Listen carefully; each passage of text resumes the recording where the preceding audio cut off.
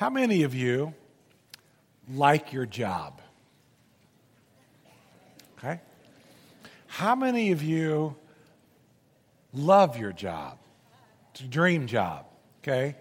I won't ask how many of you don't like your job, okay? Because you may be sitting next to your boss, or and that's not never a good idea. But according to Gallup, really about 70% of Americans do not like their jobs. They use two words: hate and disengage. Those are strong words. About 70% of Americans hate what they do, and they've disengaged with their work. Now you contrast that to the Canadians. Anybody from Canada in the room? How many Canadians do we have in the room? Canadians love their jobs. About 60% of Canadians actually like what they do. Any French people in the room? Parlez-vous français? Any French people? That's all the French I know. Anybody in the room French? 48% of the French like their jobs. They like what they do, they enjoy it, and they have a very high approval rating of their work. Well, I want to talk today about not jobs, but about work. We spend 57% of our time working. Now think about that. You spend 57% of your time working. In your life, that's a lot of time. Now, I'm not talking about jobs today because some of you in the room don't have a job, but everybody works. Some of you in the room maybe have retired from working from a job, but everybody in the room works. So, for instance, next door to us is a stay-at-home mom. She has 4 children. Do you think the woman works? You betcha she works. She works really, really hard.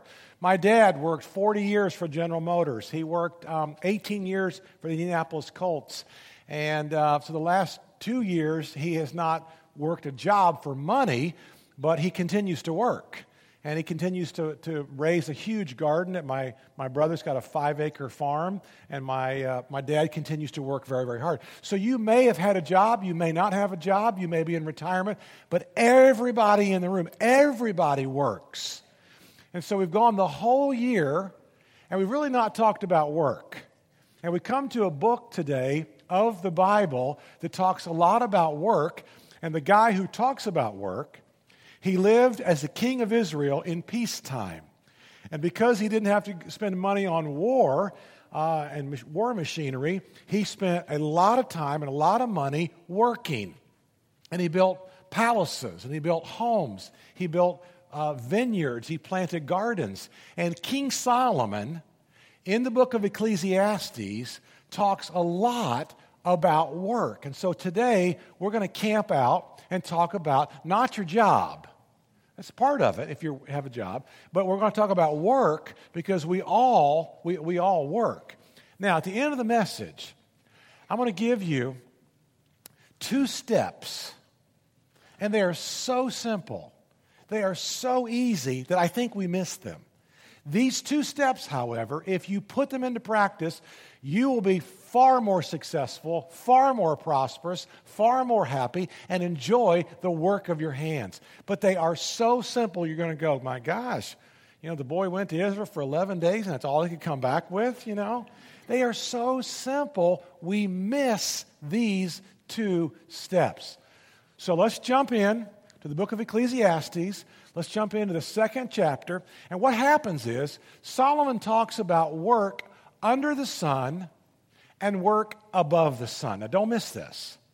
Because work under the sun, he says, is absolutely meaningless. Because work under the sun, it's all about you. And it's a dead end. It's all about your prosperity, and all about your stuff, and all about your little life. But he says life above the sun. Life above the sun represents kingdom principles. Life above the sun represents that which has an eternal purpose. So life and work below the sun, it's a dead end, and it's meaningless, and you're just churning, and you're not going to really be happy. But life above the sun, you still may work very, very hard, but now you have purpose. And life above the sun, work becomes a means to an end, about the kingdom of God and God's purposes. So here we go. Life under the sun, life below the sun. Ecclesiastes chapter 2, and we'll start with verse 17. Maybe. So I hated life, because the work that is done under the sun was grievous to me. Now notice where the work was done. Where was it? Under the sun. Say that with me. Under the sun. Say it again. Under the sun. So I hated life, because the work that is done under the sun was grievous to me. All of it is meaningless, a chasing after the wind. I hated all the things I had toiled for under the sun, because I must leave them to the one who comes after me. And who knows whether that person will be wise or foolish. Yet they will have control over all the fruit of my toil, into which I've poured my effort and my skill. Where? Under the sun. This too is meaningless. And so my heart began to despair over all my toilsome labor. Where? Under the sun. For a person may labor with wisdom and knowledge and skill, and they may have to leave all they own to another who has not toiled for it. This too is meaningless and a great misfortune. And what do people get for all the toil and the anxious striving with which they labor under the sun? All their days, their work is grief and pain. Even at night, their minds do not rest. This too is meaningless. So here's the whole point of the book, the very next verse. It's the whole point of the message. How do you find satisfaction? Not with your job, but with work. Here we go, verse 24. He says this: a person can do nothing better than to eat and drink, and here's the point. He says this repeatedly throughout this book: find satisfaction. To find satisfaction in their own toil. But see, this too I see. This too I've discovered. This too I realize it is all from the hand of God. And here's what he says: without the hand of God on your work, you will be miserable. That's right. Just one more time, I want to read this. He says it several times. Chapter 3 says this: so I saw that there's nothing better for a person than to enjoy their work, because that is their lot. For who can bring them to see what will happen after them? All right, we'll go back to chapter 2 now. And again, I want to just repeat that one verse. This is the theme. Say it with me. Ready? Say it with me. Ready? Yes. All right, here we go. Ready? A person can do nothing better than to eat and drink and find satisfaction in their own toil.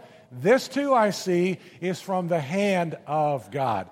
All right, now verse 25 says this: for without Him, without God, without a perspective of life above the sun, without understanding that your life is bigger than you have a bigger perspective, you'll never get there if you don't see that. For without Him, who can eat or even find enjoyment? And verse 26 says, to the person who pleases Him, God gives wisdom, knowledge, and happiness. That's what you want, right? Everybody in the room wants that. But to the sinner, He gives the task of gathering and storing up wealth, only to hand it over to the one who pleases God. This too is meaningless, just a chasing after the wind. Well, we all know that God worked. We all understand that even God Himself worked. And God put man to work. And so look at where this starts in Genesis. In Genesis chapter 2, verse 15, the Lord God took the man, put him in the Garden of Eden to work it and to care for it. And sometimes we get confused about this. We think, well, man works, God also works. Remember what Psalm 19 says? The heavens declare the glory of God, but the skies proclaim the work of His hands. And every time in Genesis, in that first 6 days, we see that God spoke. God said, let there be, and there was. God said, let there be, and there was. God said, let there be, and there was. Look at the next section, Genesis chapter 1. And God said, let us make mankind in our image, in our likeness, so they may rule over the fish in the sea and the birds in the sky, and over the livestock and over the wild animals and over all the creatures that move along the ground. And so God created mankind in His own image. In the image of God, He created them.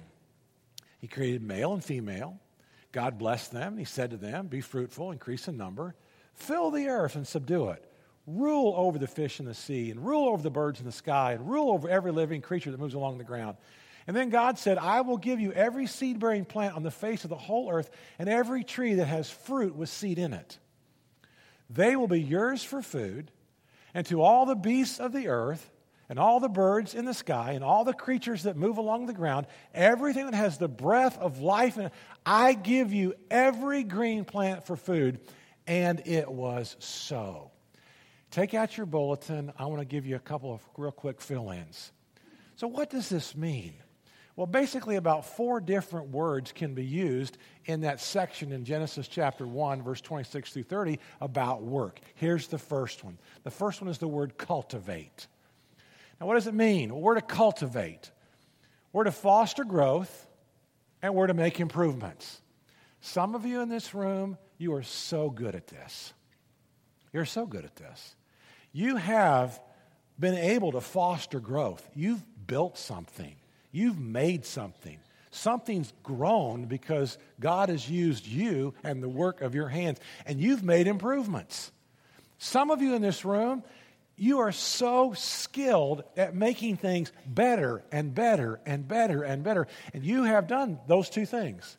You're fostering growth. You're making something better. You're making something bigger. You're making something more expanded. And you're making these improvements. Number 2, not only do you cultivate, but you maintain. Sometimes we just got to maintain. You preserve things from failure, or you preserve things from decline. Some of you, you're growing some stuff, but some other things in your work area and in your life, you just need to keep from declining or from creating some kind of chaos or from failure. Number 3, you subdue things. You exercise control, and you exercise discipline, and it's your responsibility to make something happen. It's your hands, your brain, your opportunity, your position to exercise control and to keep things like within the riverbanks. And number 4, it's the great word to rule over. And many of you do this really well also. You take responsibility for and you make decisions.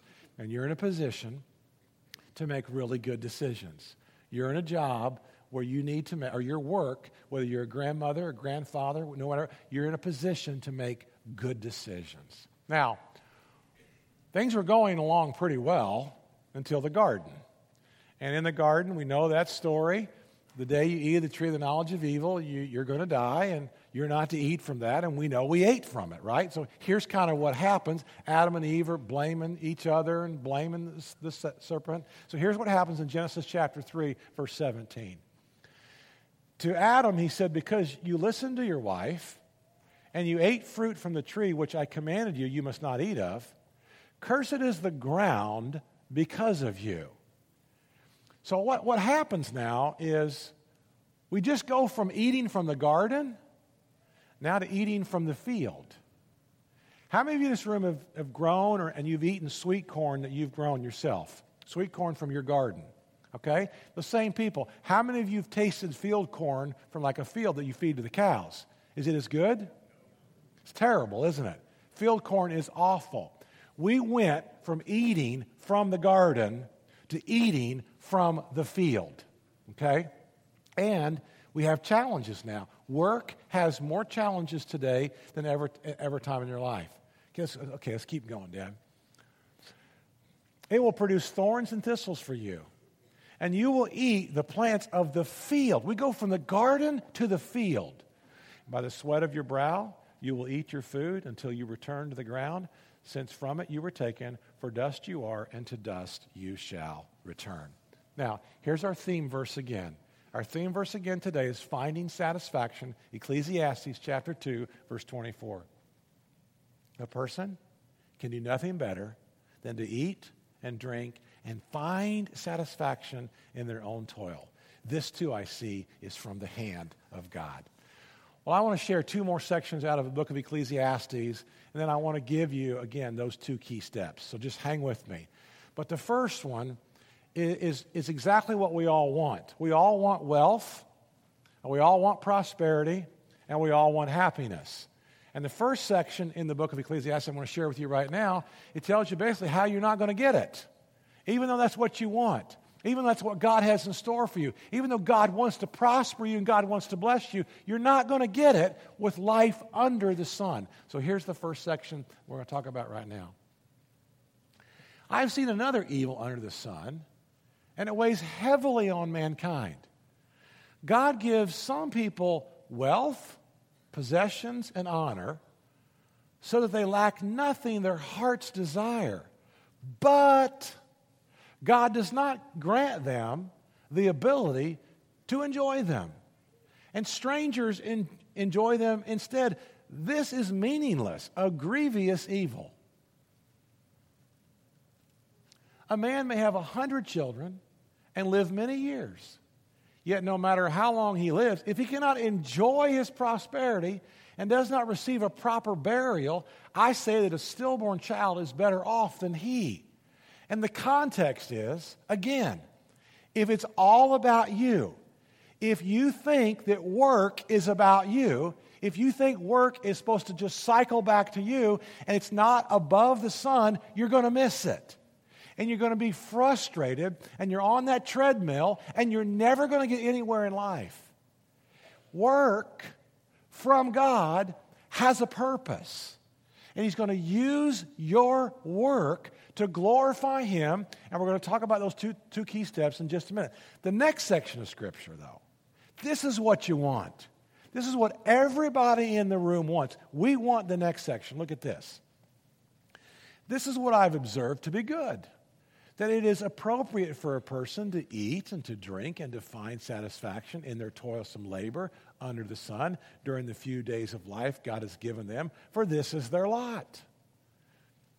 Moreover, when God gives someone wealth and possessions and the ability to enjoy them, to accept their lot and to be happy in their toil, this is the gift of God. They seldom reflect on the days of their life because God keeps them occupied with gladness of heart. This is what we want. This is what we want right here. That God puts His hand of favor on your work. That God puts His hand of favor on your business. That God puts His hand of favor on the skills and the gifts. This is what we want because then we can enjoy our lot in life. And we all have a lot in life. Every single one of us have a sovereign lot in life that He's given unto us. So what do we do? How do we go forward? How do we live our lives above the sun and not live our lives below the sun? I have two suggestions this morning, and they are so simple. We miss them. They're too easy. The first one is called gratitude. The first one is absolutely that you are living a life of incredible gratitude. Because when you change the way you look at things, the things you look at will change. And are you grateful? Are you grateful for the skills that He's given to you? I mean, some of you in this room, you're teachers. And you have the incredible opportunity. If you're a kindergarten teacher, I got off on the wrong foot in kindergarten. I bless her heart. I mean, if you're a kindergarten teacher and you can take a little boy that can't sit still for more than about 8 seconds, I mean, think about the gift that you are to society. Okay? I'm a miracle is what I am. My mother's prayers have been answered. If you cut grass and you make lawns beautiful, and you get more business because you do a great job. And you then have money and resources for not just yourself, but for your family, for your church, for your parents or whoever. Think about that. If you're a nurse and somebody's about to have surgery and somebody's scared in the hospital and you're a nurse and you're able to comfort somebody. On our trip to Israel, one of the guys that I didn't know real well until the trip was a cardiologist. And I asked Todd on one of our walks, I said, do you like what you do? So I love what I do. And he's able to pray with his patients. He's able to pour into his patients. He's able to make a difference. Imagine where God's placed you and what you get to do in life. Are you grateful? Gratitude will grow you. Gratitude will change you. Gratitude will always move you further down the road. And people who are ingrateful, they stay stuck. They stay stuck. So we get back Friday from Israel. And it's kind of a long, it's a long flight back. It's about 12 hours from Tel Aviv to JFK, and it's about 2.5 hours from JFK back to Tampa. And so I got back Friday, and then Saturday I have a wedding. Okay, I had a great wedding. It was fun. After the wedding, I went to I hadn't had a Starbucks green tea in 11 days, and I needed a fix. I mean, I was vibrating without that green tea for 11 days. And so I go to the Starbucks, and I walk in, and there's this Jewish guy there. And this Jewish guy is a retired dentist, and I tried to get to know him like 6 months ago, and the guy doesn't want to talk. He just has his iPad. He's just sitting there, his iPad, and he's holding his cards really close to him, and he's just doing his thing. And so what happened at this same Starbucks is there's a lady there that's special needs, and she walks everywhere she goes, and she's slow, and she doesn't connect the dots.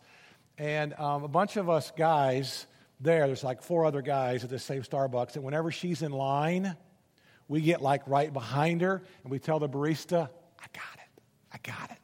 I'm not the only one. There's like 4 other guys that do this, and she gets a bagel and a coffee every time. She gets her bagel and a coffee, and when one of us gets it, I mean, she doesn't say thank you. She has no clue. She thinks it's free day at Starbucks, okay? And that's fine. That's cool. I'm good with that. So one day, about 6 months ago, I'm sitting down, and she walks in, and this retired Jewish gentleman has got his iPad saving a nice chair. There are no other chairs available, and so she comes over, not really realizing that the chair's saved. And she takes the iPad up, and she sets it on the coffee table, and she sits down. And she's happy. He gets his coffee, and he's unhappy when he sees that she's sitting in his chair. And he proceeds then to have an encounter with her that she's not going to get. She's not going to understand it, and he doesn't know her condition. I jump up, try to diffuse the situation, and I said, I'm getting ready to leave. That's a lie. I just didn't want to fight. I said, I'm getting ready to leave. You can have my seat. Take my seat. He said, okay.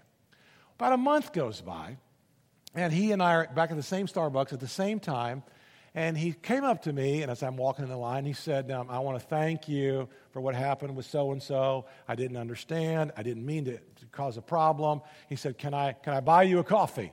And I've been trying to talk to this Jewish guy now for about 5 months. And I thought, well, yeah, great. We're going to have a great conversation. He buys me a green tea, and that was it. No conversation whatsoever. Well, okay.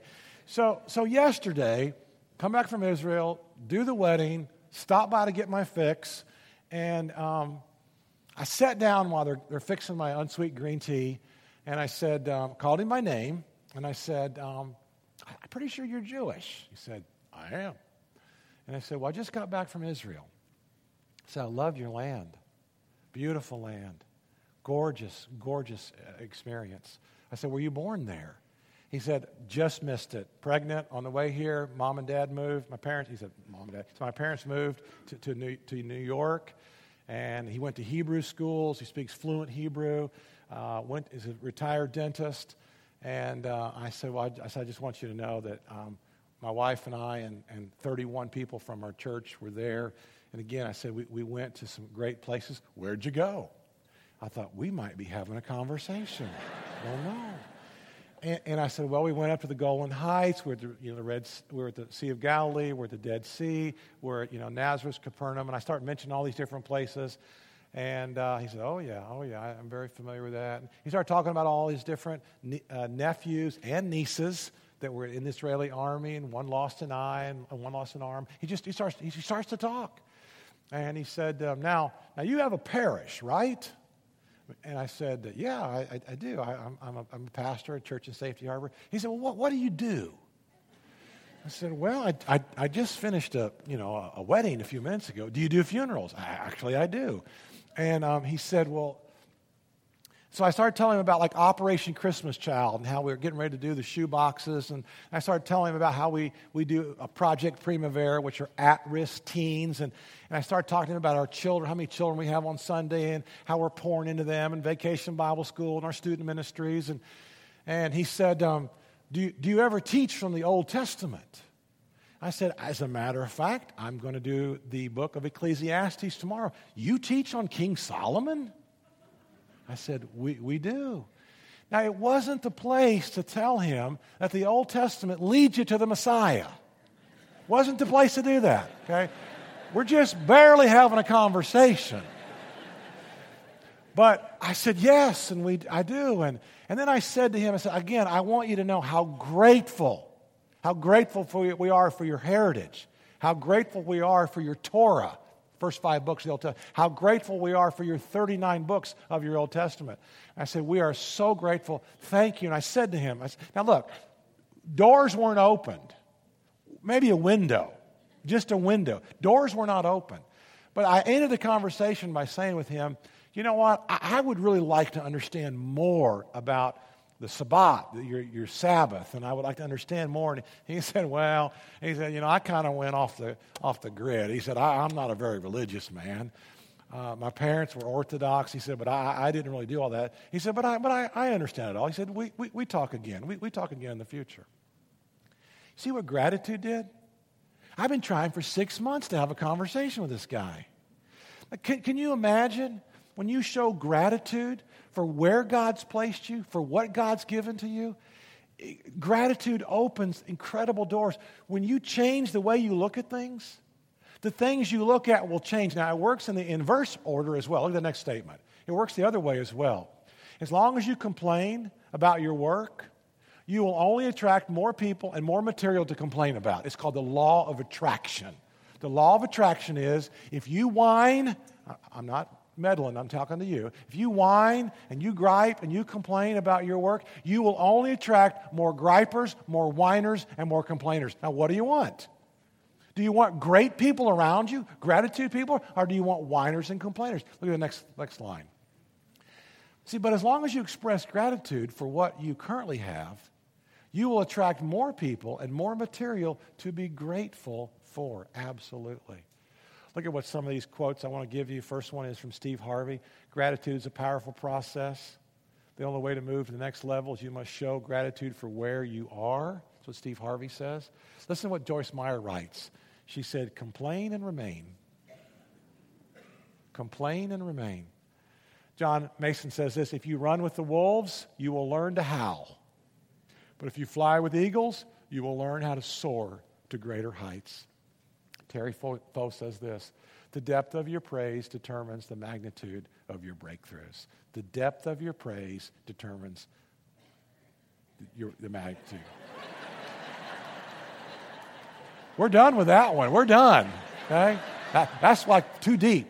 The depth of your praise determines the magnitude of your breakthroughs. That's the first step. Okay. Step number 2. This is so simple. This is so easy. Add value. Just add value. How can you add value? How can you encourage? How can you embrace? How can you love? How can you care? How can you encourage the people around you? How do you add value? You see, when you work and you make resources and you make money and you have opportunities, you get to add value. Now, sometimes that takes money, and sometimes that just takes encouragement. Well, I'm going to talk about this Israel trip the next couple of years, I'm sure. But I want to tell you about my first trip to Israel, which was 2 years ago. So 2.5 years ago, not this past, but 2.5 years ago, 2 couples from our church invite Danita and I to Bonefish. And they invite us to have dinner at Bonefish. And at dinner, one of the men said, would you like to be baptized? Now, that's a weird question to ask an evangelical preacher, would you like to be baptized? And so I said, well, I have been baptized. He said, in the Jordan River? I said, well, you got me there. No, I haven't done that. And so these 2 families wanted to sponsor us, and they did. And quite frankly, it was on our bucket list someday, but not necessarily 2.5 years ago. We said, oh, okay, we'll go. And the Bible came alive. It went from black and white to color. It went from normal TV to HD. And my greatest regret is I didn't do this 30 years ago. And so 2.5 years ago, a couple sponsor us to go. And then I taught on the book of Matthew the entire year. I taught for a whole year. We talked about the book of Matthew. And so I realized that what I really wanted to do was take some of our younger pastors on this trip. And so, because I thought if we can just take some of these younger pastors with us, they'll have 25 or 35 years to be able to teach the Bible better and better and better.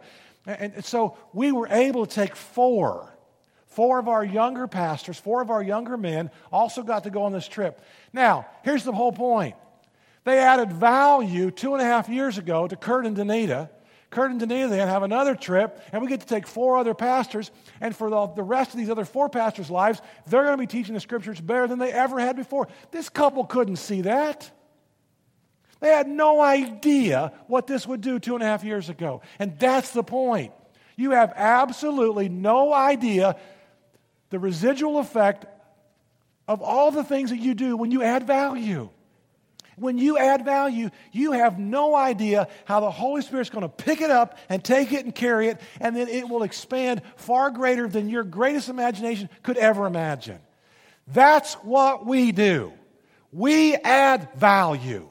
We add value to every person, every environment, every workspace. We add value. That's who we are. We work for the King of Kings and the Lord of Lords. And work is not under the sun.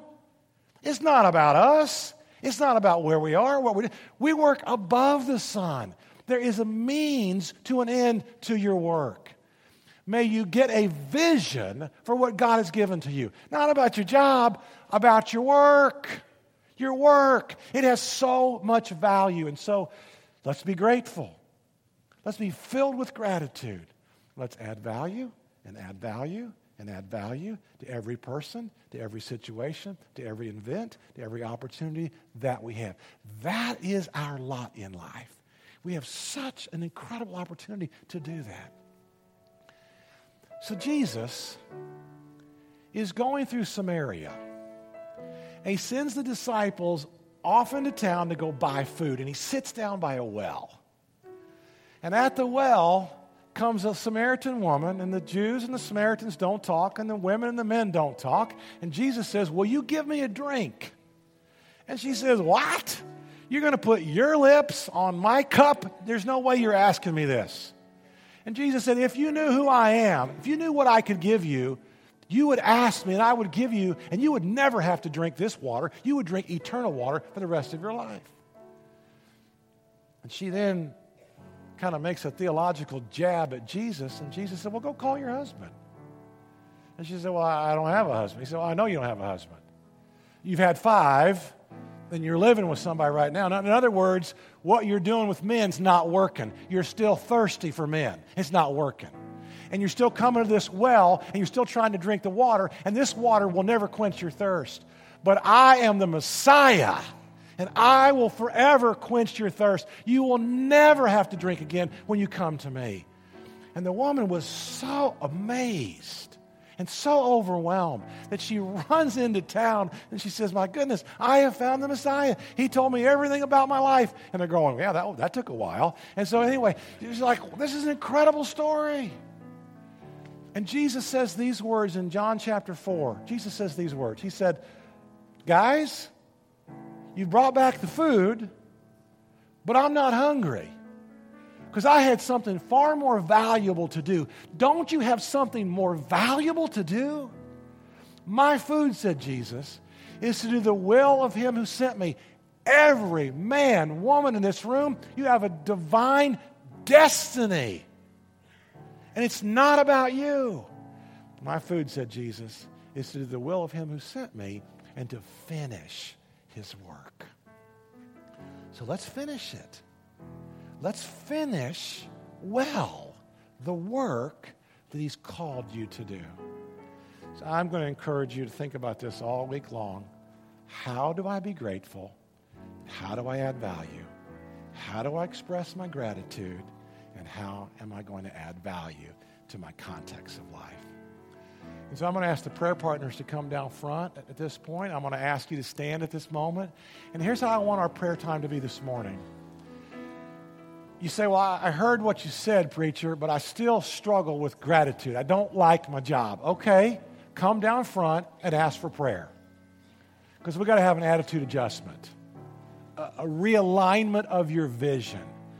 I heard what you said, but I'm not really sure how to add value.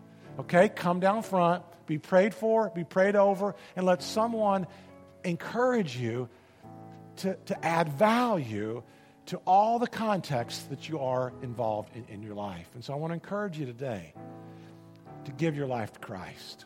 I want to encourage you today to live your life above the sun. I want to encourage you. We all have work. That you will see your work as a divine opportunity to bring Him amazing glory. Because whatever you do, whether you eat or drink or whatever you do it all for the glory of God. You are the King of Kings and you are the Messiah. And we worship you today. And we submit and we surrender our work to you. In your name we pray. Amen.